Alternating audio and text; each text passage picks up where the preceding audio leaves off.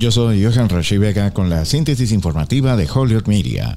El presidente Joe Biden no se expresará o hará comentarios sobre la acusación de 37 cargos contra Donald Trump que señalan al expresidente de arriesgar algunos de los secretos de seguridad más sensibles del país después de dejar la Casa Blanca en 2021. Los funcionarios de la administración planean mantener su silencio sobre la acusación de Trump, un reflejo de la opinión de Biden de que ningún presidente debería interferir con el Departamento de Justicia, dijeron fuentes de la administración. Dado que Trump es el principal rival de Biden en la carrera presidencial de 2024, la campaña debe proceder con cuidado en cualquier mención de los cargos, dicen algunos expertos políticos. Muchos compañeros republicanos que están desafiando a Trump en 2024 han reprendido al Departamento de Justicia, no a Trump, por los documentos y acusaron a Biden de usar al departamento como arma, a pesar de que la acusación de Trump fue dictada por un gran jurado.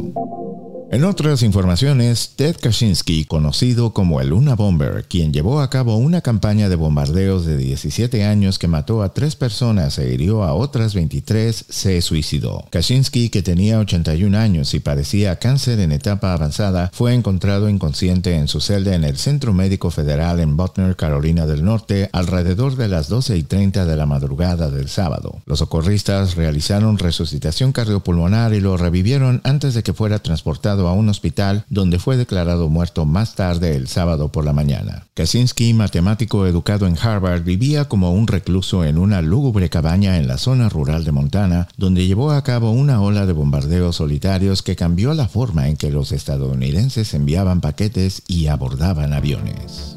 Yo soy Jeffrey Epstein y esta fue la síntesis informativa de Holyoke Media a través de WHMP.